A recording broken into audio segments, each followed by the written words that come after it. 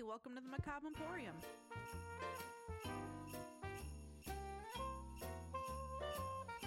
Welcome back to Macabre Emporium, episode 10. Woo! Okay, episode 10. We reached the double digits finally. Ooh, double digits. You reached those long time ago.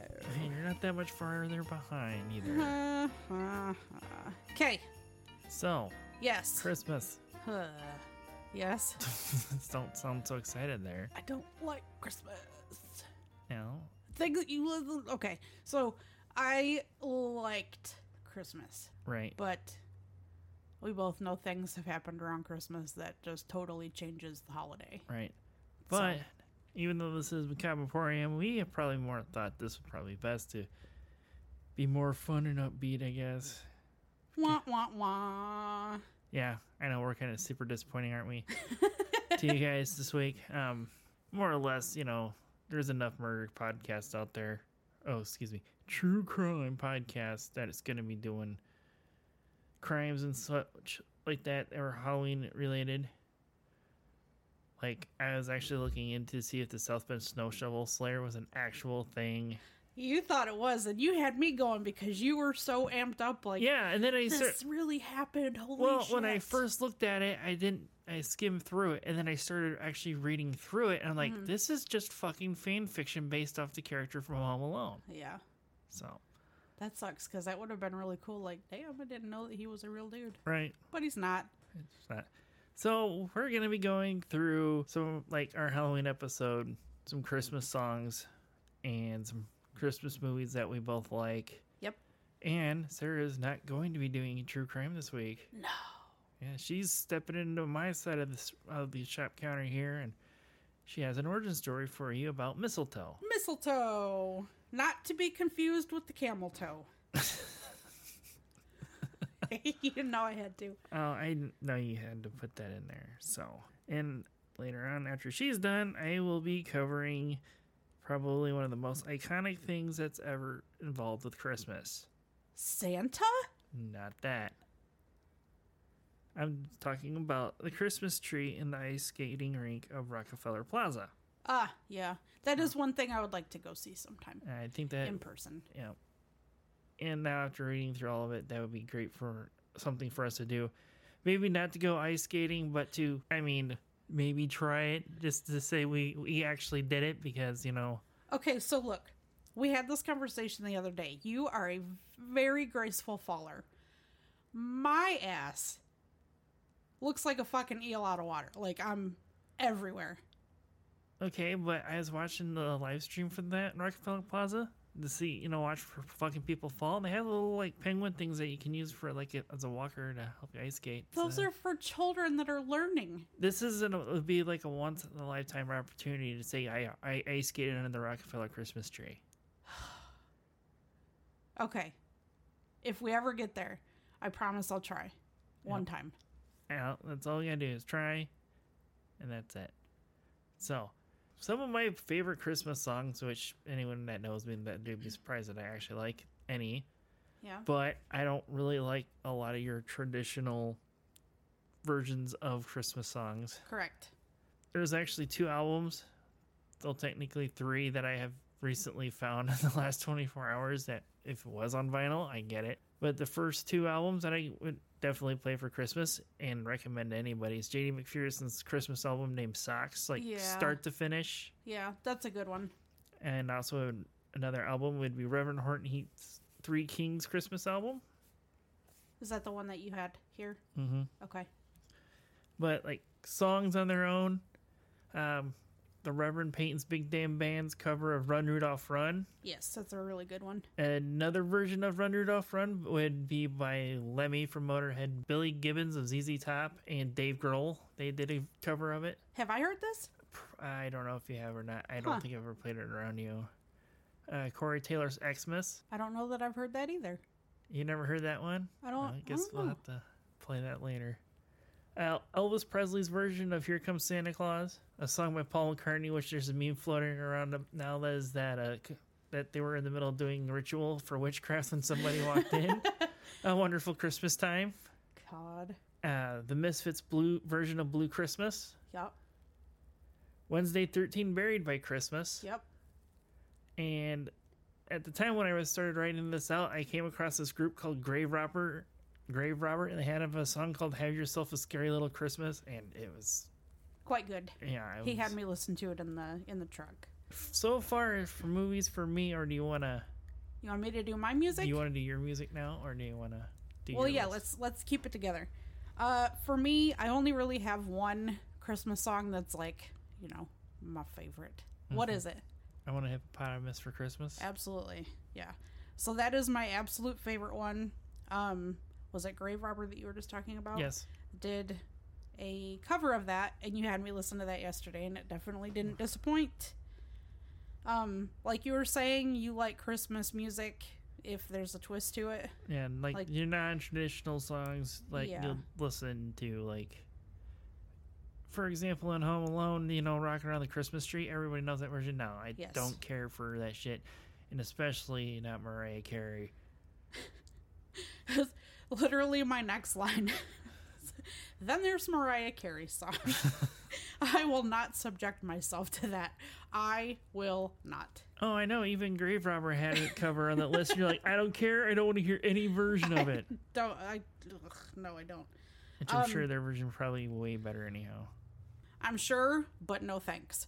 There are 2 Christmas songs that I absolutely cannot listen to without crying. Mm-hmm. And I always have to turn them. One of them is, oh shit, what is the name? That's not it, Ginger, but thanks for the help. A Soldier's Christmas Poem. Mm-hmm. Do you know what one I'm talking about? I've probably heard it before. It's not really a song, but it's, you know, there's Christmassy music behind it, and it's supposed to be Santa reading about going into the soldiers' not barracks, but wherever he's staying, and how, you know, there should be a tree up and presents and stockings, and how he found him just laying on the floor with like sand in his boots. It's fucking heartbreaking. So the other one is Christmas Shoes. I kind of guess that's what it was going to be. Yeah. For those of you that don't know what I'm talking about, it's about a little boy that goes to a store to pick out shoes for his mom in case she meets Jesus tonight. And it's also fucking heartbreaking. So, yeah, those are the 2 that I absolutely have to skip.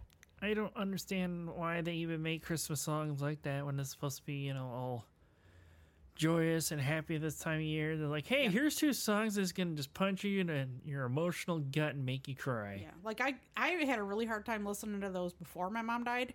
Yeah. But then after her dying, like 3 days before Christmas. Right. And you know, like... It's fucked up, and it gets more fucked up after something like that happens. Mm-hmm. But yeah, favorite Christmas movies. Now that we've gone over music, I'm sure if you ever listen to our Halloween one, if I said it's like psychobilly or rockabilly of some sort, it's gonna be counted. So for movies, as far as my list would go, I'm sure like probably some of these are gonna pop up on yours. I'm sure. Home Alone. 1 and 2, obviously. Of course, that's on mine too. Krampus. Mine too. Christmas Vacation. Mine too. Jingle All the Way. Nope. You know what that one is, right? Uh-huh. Okay. The Christmas Chronicles with Kurt Russell. Yes. Polar Express. Yep. The Muppets Christmas Carol. Never seen it. Yep, we need to change that. Planes, Trains, and Automobiles with John Candy and Steve Martin. Also never seen it. No, okay, I have to at least watch it once. Okay. The Nightmare Before Christmas. Yeah, but I don't... Don't start, because if you go and Google this, if I remember correctly, it was released in December. I know, but I don't view that as... Yes, there's Christmas in it. I don't view that as a Christmas movie. But yeah, I mean, it's a movie I can watch all year round. It's a perfect holiday movie because it spans 3 months worth of time. True. That's now where was my spot with this? Scrooged. Yes, but I did not have that on my list. And A Christmas Horror Story. Yes, that's a good one, but I did not have that on my list I wasn't too sure if you were going to remember what that one was. I forgot about that one, yeah. Yeah. Where the epic fight scene between Krampus and Santa Claus and the huge twist at the end of it. Yeah, I remember. So my list is obviously not very different from yours, except I have Christmas with the Cranks on mine. Oh, yeah, I forgot about that one. Yeah. Yeah. Wait, and the Santa Claus movies, those are really cute. I like those. Wait, Christmas with the Cranks? That's where they like do their staycation, and all of a sudden at the end have to Yes. throw it all together. They were going on vacation, and then the daughter called and said, "Hey, Mom, we're coming home for..." Oh, yeah. And, yeah. Tim Allen, like anything Tim Allen, I just love it. Right. Oh, and I forgot to put on their Office Christmas party in the night Oh, before. that is on my list, actually. Oops. Office Christmas party was, yeah. What about the night before? That the one with Seth, what's his face? Stoner Seth and Yeah. the kid from 30... Third Rock from the Sun. I was going to say 30 Seconds to Mars. Totally different kid. Yeah, that one. Joseph Gordon-Levitt, that's his name. Yeah, I can't remember his name. Yep, that's it. That's another one of those actors. He's like, you hear about him a lot, and then he just disappears for a while, and then he comes back again, and then he's just gone for a while. But he's kind of like a jack of all trades. Like, he can dance, he can sing, he can Oh, act. yeah. Like, when his one time on, as a host of SNL, when he was, like, in the spotlight again, he, like, showcased all that. Mm-hmm.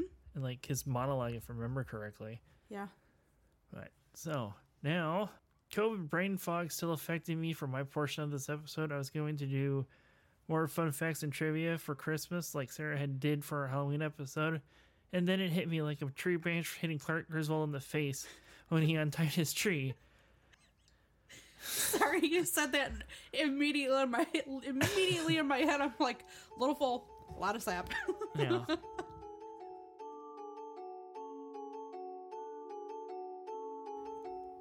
So this week I'm going to be bringing you one of the world's most possible iconic holiday bucket lists locations, or maybe a tradition for you and your family if you live in the city of New York, came about. I'm sure the first images that pop into your head when you hear the Rockefeller Center Christmas tree, you see the iconic images of a Christmas tree towering over an ice rink and a golden sculpture of the Greek god of fire Prometheus standing guard. The first Christmas tree was actually erected during the actual construction of the plaza. Really? Yes. The first Christmas tree was actually put up by construction workers in 1931 that would pull their money together to buy a 20-foot tall balsam fir Christmas tree. This type of tree is like the short, pointy needles. Yeah. So not like a regular pine tree. No. Okay. Not like a white pine that has the long, softer needles. Yeah. So like the needles that really hurt when you try to cut the shit out of your hands when putting on Christmas ornaments. And the construction workers would place this on the site of Rockefeller Center as a symbol of hope and prosperity during this Christmas season, during the Great Depression, when they're building this actual complex of buildings. Because I always thought Rockefeller Center was a big, giant, super tall building. It's actually like a complex of 14 buildings altogether. Oh, really? Yes. Dang. Radio City Music Hall and 30 Rock, which is in the super tall building behind the Christmas tree. Okay, yeah. That's all part of this center. The plaza is where the tree is. Okay. And they would actually decorate this tree with homemade garland, streamers, and ornaments made from tin cans. It wouldn't be until 2 years later that this would actually become an annual tradition at the plaza. For the most part, it's been always one larger tree throughout the years, but one of the interesting facts that I found out was during World War II, they would actually place 3 smaller trees at the plaza instead of one giant one during the entire length of World War II. These 3 trees would actually take on a patriotic theme and would have unlit red, white, and blue bulbs on the tree. Unlit? Yeah, because of not to waste energy during the war effort. Oh, yeah. The species of the tree that is at Rockefeller Center's Plaza is typically a Norway spruce. The tallest tree that they have ever had at the plaza was in 1999 at 100 feet tall. Damn. And there is a reason why they typically try to select the Norway spruce, which I will get into in this next section towards the end of it, because of how the tree is selected. It's not like, nope, there's a tree. I mean, their head gardener actually spends some time looking into this stuff. Their name of their head gardener is Eric Paz. I could not find a pronunciation guide. I'm trying my best. Mm-hmm. He's been with them since 2010, and every year he scouts out trees in the northeast region of the United States. By visiting tree nurseries, or out in the wild. He even gets submitted tips on trees that are out in the wilds. Mm-hmm. And he also gets submission from homeowners. Paz will monitor all these tree candidates throughout the year on their condition. He will also then feed and water these trees regularly until he makes his final decision in December on which tree is going to be. Like, he goes out to these locations and he himself waters and feeds them? Yep. Wow. I mean, you have the task of selecting the world's most famous Christmas tree, so you're going to... Right. And once he's finally made his decision, him and his crew will carefully pack up this tree, being very careful not to bend any branches that could possibly break them during its transport. When the tree gets to New York, it's pre-decorated before they place it. And they actually have minimum requirements for your tree to be eligible to be on Rockefeller Plaza. So it has to have a minimum height of 75 feet and has to have a minimum diameter of 45 feet. That's huge. Yeah. Like, at that point, why don't they just go get a fucking sequoia? Well, like I said, there's a reason why because of what they do with this tree afterwards. Oh, okay. The tree usually comes down around New Year's Day, and then I've seen people complain on the internet about, oh, it's such a waste. It's such a waste of such a beautiful tree. Well, since 2007, they have actually been donating the tree to Habitat for Humanity. Mm-hmm. And the type of tree that they use for flooring and cabinetry is Norway spruce pine. Oh, so they okay. typically try to go with the Norway spruce, since they do donate this tree every year to Habitat for Humanity for lumber. The star that's on top of the Rockefeller Christmas tree is actually about 9 feet in diameter and weighs approximately 900 pounds and is covered in 3 million Swarovski crystals. So that's about all, out there about the tree that I could find.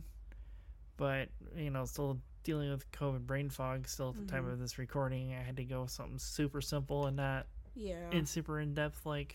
You were trying to do? Well, not just trying to do, just other stuff in general. But also, another thing that comes up with Christmas is, like we just said before about, at the beginning of this episode, about trying to ice skate there at least once in our life so we can say we done it. The legend behind the ice rink is that it was inspired by a skate salesman demonstrating his skates on the frozen water of the Rockefeller Center fountain. But according to the actual website for the Rockefeller Plaza, the truth is that where the Sunken Plaza is now, there was higher end retail space and it wasn't doing too well, so the Rockefellers decided to place a ice pond, or a skating pond, but we know it as an ice rink, in the Sunken Plaza to try and attract shoppers into the underground concourse shopping area. And it would open on Christmas Day in 1936. It was meant to be temporary, but it was an instant hit with the tourists in New York at the time and New Yorkers itself. And in 1939, they would build a more permanent 120-foot by 60-foot ice rink that's still open today. Yeah. They can actually run up to the end its season, which is in the end of April. With the technology that they use underneath this ice, they can run up to, the outside temperature can be up to 75 degrees and they can still maintain ice. Damn. But once April hits and they melt the ice away, this space where the ice rink sits is converted into an outdoor cafe named Rink Bar. And also starting in this year of 2022, a retro themed roller rink. One of the sources that I was looking into this actually said that was looked at as a temporary summer thing when they first built it, was to make in the 40s to do roller skating, but wartime probably you're not wasting metal on roller skates. Yeah. The Rockefeller Center ice skating rink, in one season they can see up to 150,000 people. But with this 150,000 people that visit the ice rink annually, they actually have to limit how many people can have their engagements on the ice. So they actually have 2 different packages that you can do, for to have your engagement with. There's one that they have called the Classic, where they will actually pull everybody off the ice during your time, and then you can have you and your significant other have your big moment to a song of your choice. Okay. Or you can also have a more private one after hours with up to your significant other and yourself and 10 guests with a playlist as well too for 30 minutes. Like just you guys on the ice and your family or whatever? Yep. Okay. There wasn't too many videos of it, but like I could found one in the Classic one. But the way they do it is like you wouldn't even notice they're taking these people off the ice at the time. Oh. It Like, just happens that quickly, or yeah, it happens that quickly, but also that slowly you wouldn't even notice until it's pointed out. But wouldn't that kind of bite into the other people's time slots? It could be, it didn't specify, they just said that's what it is. It might, it's probably like slow enough pace that you're not going to notice, but like, where's everybody going? It just, Right. all of a sudden, there's nobody out there. Okay. But that's some fun stuff about the Rockefeller Plaza ice rink and the Christmas tree. Actually, where it is, I forgot that the Rockefeller Christmas tree is actually covered in 50,000 lights. That's a lot of fucking lights. Mm-hmm. And in one day, it uses up about the same amount of energy as a standard 4-person family home. In one day. In one day. As much as we would in, what, a month? Probably. Holy crap. I would hate to see their electric bill. Yeah, Rockefeller Center, they probably don't even look at the bill. They just look at how much they got to pay. Probably. But as long as it's been around to being a national landmark, there's probably exceptions made for them. Maybe. I don't know.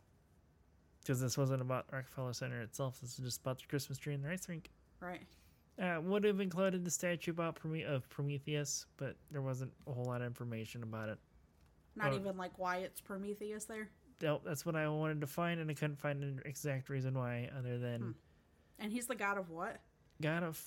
he's a Greek Titan, which is an older god of fire. Huh. He's the same one that was chained to a rock to have his liver eaten out for eternity because he gave fire to mankind Oh. as his Tasty. punishment. Yeah. So here's some holiday fun facts. Yep. You really need to save that as a... And whenever we actually record one that I actually like, I'll be able to make one. Santa Claus will consume over 366 million cookies on Christmas Eve and drink about 5.9 million gallons of milk. How many calories is that? A whole fucking How lot. many grams of sugar is that? That equals to the diabetes. Yep. Bronner's Christmas Wonderland in Frankenmuth, Michigan holds the title of the world's largest Christmas store, covering a little over 2 acres of continuous retail space. It's one of my favorite places. Yeah, and as for the time we went there for Black Friday, Stupid. it was stupid, but it was chaotic. It had this other weird chaotic energy Yeah. than any other Black Friday does. Nobody was like pushing each other. People would actually bump into you and be like, oops, sorry. Yeah. And yeah, it didn't feel like it for as many people as we know were cram-packed because they Right. had somebody metering how many people were coming in Right. and how many people were leaving. Right. Like, you knew that place was packed Oh, to yeah. capacity. And It didn't feel like that. And that's the weird thing. Maybe that's why they were doing a count of how many people were in there, so it wasn't tram-packed. No, But maybe. also, I'm not wondering if Tony's has the world's record for the most ridiculous BLT sandwich just down the road from Bronner's. I don't know. But you ever find yourself in Frankenmuth on your way out, make sure you stop at Tony's in, I believe it's Birch Run. Yes, it was Birch Run. Tony's a Birch Run. Okay, so they like giving out bacon. You ask for a side of bacon anywhere else, normally you get what, 2-3 strips? You get a fucking half pound? No, it's literally on the menu. If I remember saying it said undersides a pound of bacon. Yeah, okay, a pound of bacon as your side of bacon, and it was pretty cheap to eat there for the 4 of us. Yeah. Yeah, really good food. Super, super busy place, but you're in and out pretty quickly once you're sitting down. That and the 5-pound banana split too. Also, they sell. Oh my god, yeah. Just Google their name, Yep. and you'll see the pictures. Yeah, It's insane. we'll have to post a picture Yeah. of the banana split and the BLT. Yeah. Santa Claus would have to travel approximately. I gotta start over because I keep hitting this fucking screen wrong. Santa Claus would have to travel at approximately 2.9 million miles per hour to visit 800 million children of the world. 2.9 million miles an hour. Yep. Would he even This is His skin just the speed of his sleigh has to go, his not skin counting would just be Not counting the time of him having to get off the sleigh and go down the chimney and drop presents. This is just the speed he has to travel to cover the distance to get to 800 million children in the world. Okay, I get the dropping the presents and all that. I want to know, how many times does Santa have to drop a shit because of all these milk and cookies? Well, if he's had that much milk, he's probably not shitting a whole lot. But anyhow, and just out of curiosity, the fastest land vehicle on Earth right now is the Salt Flat Racer, and it reached a top speed of 763 miles per hour. It's inconceivable, is what it is. Like, there's no fucking way possible. Yeah, pretty much. Wow. In 1965, 2 astronauts would prank NASA with the song Jingle Bells. Oh. Astronauts Walter M. Schirra and Thomas P. Stafford practiced a skit before launch where they would report seeing an object similar to a satellite.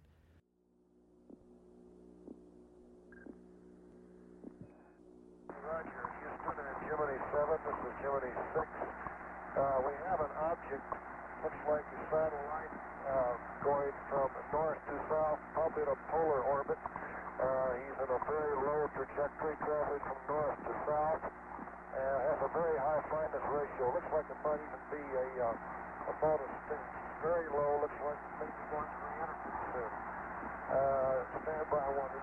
Looks like he's trying to signal something. As things got tense, from hearing this, from these words from these 2 astronauts in space, because it's more likely during the Cold War, Walter Schirra would actually start to begin playing Jingle Bells on a harmonica with miniature sleigh bells played by Thomas Stafford at the same time.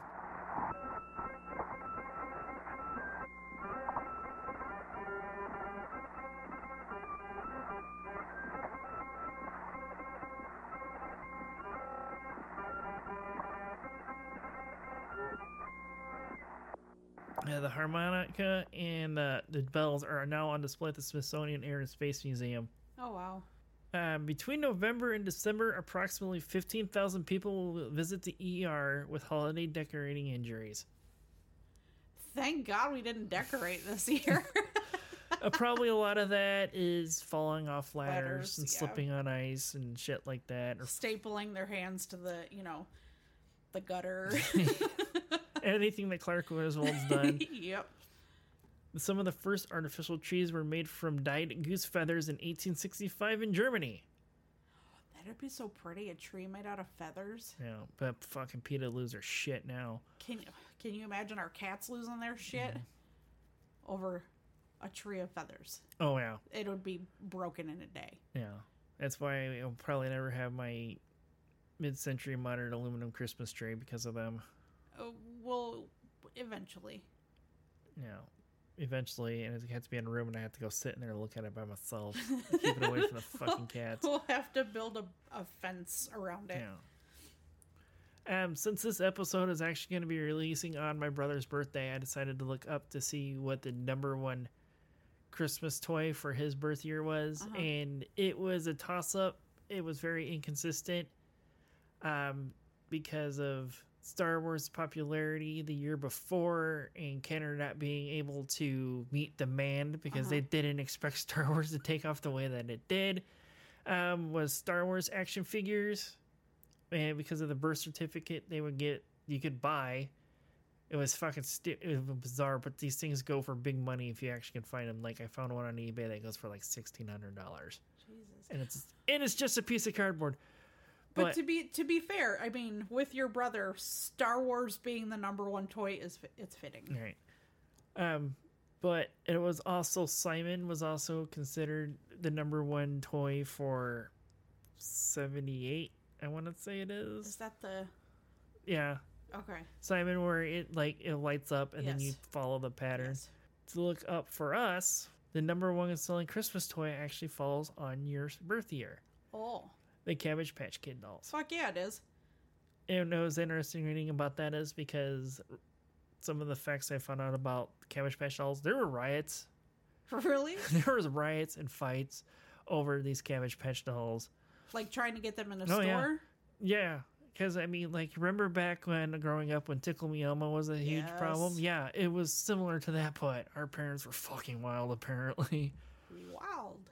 That's stupid. Like, Because you have thousands of people that are wanting these things, and like Toys R Us stores are only getting like maybe 200 to 300 at a time, and that's it. Yeah, that's not enough for everybody. No. And so I can only imagine this was also similar to like the Beanie Baby craze in the 90s. Probably a better fit than Tickle Me Elmo. Yeah. Now that I think about it. And for my birth year of 1982, it was My Little Pony. Yeah, it was. Yeah, it was. Do you know? Have I ever told you my Little Pony story? This might be a great time to tell me. Not mine personally. Right. My blonde niece. Right. Yeah. Okay, so My Little Pony was her thing. She had all of them. She could tell you all their names. And there was one that she had gotten, and I don't remember if it was that she didn't remember the name of this My Little Pony, or if she just liked to make their own names. Anyways, she named it Cotton Candy Floho. Okay. So that was its name, was Cotton Candy Floho. And she'll never live it down. Oh, and well, another thing is, you know how I like to poke fun at my sister about Hallmark. Uh-huh. Hallmark would introduce Christmas greeting cards in 1915, and they would start to annoy significant others in 2002 with their first Christmas movie named Countdown to Christmas. Yeah. But the actual first Christmas movie was filmed in 1898, appropriately named Santa Claus. The entire film is not even 2 minutes long. The film would show two children are being placed in a bed by, I'm assuming, their family maid. She then turns off the light, and the children fall asleep. Santa Claus enters the room from the fireplace and proceeds to trim the tree. He then fills stockings that were previously hung on the mantle by the children. After walking backward and surveying his work, he suddenly darts at the fireplace and disappears up the chimney. The children wake up to see Santa was there in their bedroom. The film surprises everyone and leaves them to wonder how St. Nicholas disappeared. Oh. Stop film animation, basically. Yeah. They just literally stopped it. the camera. He stepped off, started back on. Yep. But I can only imagine what it would be like to see this kind of technology when it first came out. I mean, back then it was probably a big thing. Right. I mean, probably like for us in this time is VR, basically. Yeah. And to close this out with a recent poll that I had put in our Facebook group, Macabre Emporium Podcast on Facebook, if you haven't joined us yet. I actually was able to find a weird Victorian fun fact that I could squeeze in on short notice. A weird Victorian what? Fun fact! Because this is actually a Christmas game that they would play. Have you ever heard of the Victorian game called Snapdragon? No. You're going to be like, what the fuck when I tell you this? Okay, tell me. So to play Snapdragon, you would take a plate, like one of our dinner plates, basically, and you'd fill it with nuts and fruits, and then you would go on and douse these nuts and fruits with fucking brandy and light it on fire. Oh, hold on, we're not done yet. Okay, go. So, and then with the Snapdragon set up, you would attempt to eat as many flaming treats as you can without getting burned.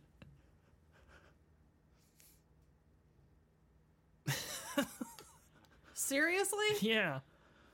Victorians were fucking weird. That was a weird time. What a time to be alive. Yeah. Not for long. I mean, you eat some flaming nuts. Hey, let's play this highly flammable fucking game in a house built with flammable materials, which is soaked in dyes and extremely flammable. Hell yeah. But to even add more dramatics to the game, you could throw salt in the flames to make them flare up and have a yellowish glow. Oh my god. Let's play a game. Who survives Christmas? Right. And not because of the color outbreaks. Spoiler alert, it wasn't the Victorians. Also, typically, Snapdragon would be played in a dark room to make everyone appear more devilish in the glow of the fire. Okay, why is it called Snapdragon? You couldn't find that out? No, it didn't. I looked, because once I read about this, okay, this is my Victorian fact I'm using for this episode, and I'm like, why is it called Snapdragon? And then, none of them really put in their why. That's It's why is hopscotch called hopscotch, basically? It's just the name that got picked, and that's what it's stuck with. Because you're hopping and scotching, duh. Well, I mean, you're just snapping and maybe because you're trying to snap food out of the dragon's mouth, maybe? I don't know. But you're putting flaming food into your own pie hole. I'm sure they probably fucking put it out. I'm just thought. I mean, you're literally reaching into fire to get it out first before you eat it, so... You said to eat them and see who gets burnt first. Well, probably... That to me says that they're still on fire. Well, maybe they were smart enough to put them out first. Who knows? I don't know. Did you just read that game to yourself at all? Like, I don't think they were smart enough to do that. It's like a lot of the... I looked around for this, and that's like how they all describe it as being played, so... Wow, that's insane. Yeah. Insane. So, but that's about it for Rockefeller Centers and Christmas facts and That was fun. nut job fucking Victorians. Shit. Nut job Victorians. You ready to talk about camel toe? Me? Mistletoe? You're talking about mistletoe. We're talking about mistletoe. I'm talking about it. All right. You ready for the history of the mistletoes? Yep. Okay. So I'm sure by now you've heard songs mentioning mistletoe, or you've seen it in person at some point, maybe. Right. Have you? Have you ever seen it in person? The actual plant or a missile on the back of a toad? Because mistletoe. Oh my God. Or a plastic foot with a big toe replaced by a missile head. Anyhow. Anyways, the shit's everywhere this time of year. As we know it now, you see mistletoe, what are you supposed to do? You're supposed to kiss someone underneath the mistletoe. If you're under the mistletoe. That is correct. And you pray it's a good one.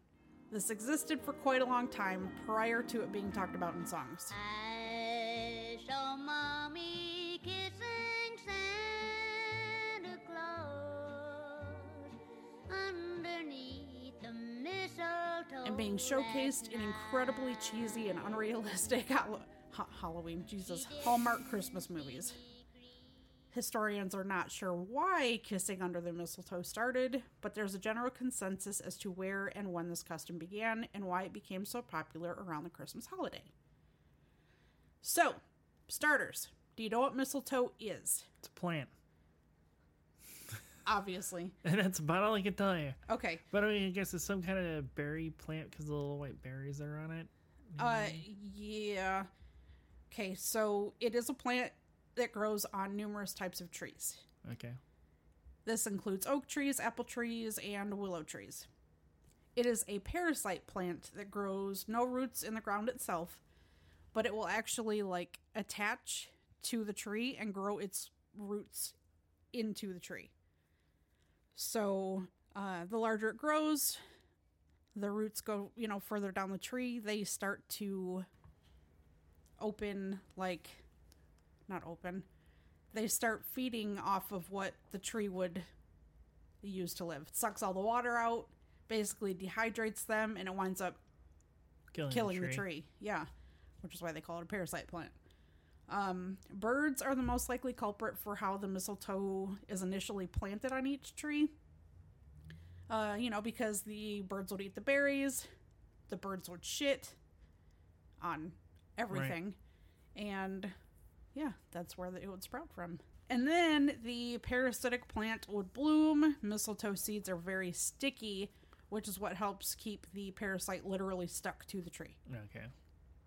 And it's often referred to as resembling a man's semen, which you'll soon find out is a very common theme throughout all of history about mistletoe. So there's going to be copious amounts of semen mentioned through this? Copious. So mistletoe is relevant to numerous cultures. Pagans saw the white berries as symbols of male fertility. The reason being is because they thought the seeds resembled semen. Okay. Greeks used it as a cure for many things, from period cramps to disorders of the spleen. Roman naturalist Pliny the Elder said it could be used as a balm to ward off epilepsy, poisons, leprosy, ulcers, and cancer. They referred to mistletoe as oak sperm. Fun, but not fun fact. Mistletoe berries have been introduced into science semi-recently, actually, as a potential and upcoming cancer treatment. Huh. Yeah. Celtic druids of the 1st century... Wait, so hold on. You're saying, in the past they were saying... No, this is No, I understand you're saying now that they're looking at it as a cancer treatment, but back in pagan times, you said that they were using it as a cancer treatment. Yes. Pliny the Elder said Okay. it could be used as, yeah. Okay. Okay, so Celtic Druids of the 1st century AD are more than likely the ones that started the plant's romantic symbolism. Since mistletoe could blossom even through winter, the Druids came to see it as a symbol of vivacity, which caused them to give it to humans and animals in hopes of restoring fertility. The Celts saw mistletoe as the semen of Tyrannus, the god of thunder. More shaman. So many shaman. Mistletoe. Okay, we're gonna go back to the way back right now. Okay. Okay. So mistletoe is also traced back to a tale in Norse mythology about the god of summer, sun, Balder. Don't ever try and look up Balder, the Norse god, because all you're gonna get is God of War fucking pictures. Yeah. I had to skim through so many God of War pictures to find a decent, like, Yeah. it was aggravating. Anyways, in this story, Balder's mother, Frigg, who is the goddess of marriage, love, and beauty, she cast a spell to make certain that no plant on Earth could grow and be used as a weapon against Balder. Key point, on Earth. Okay.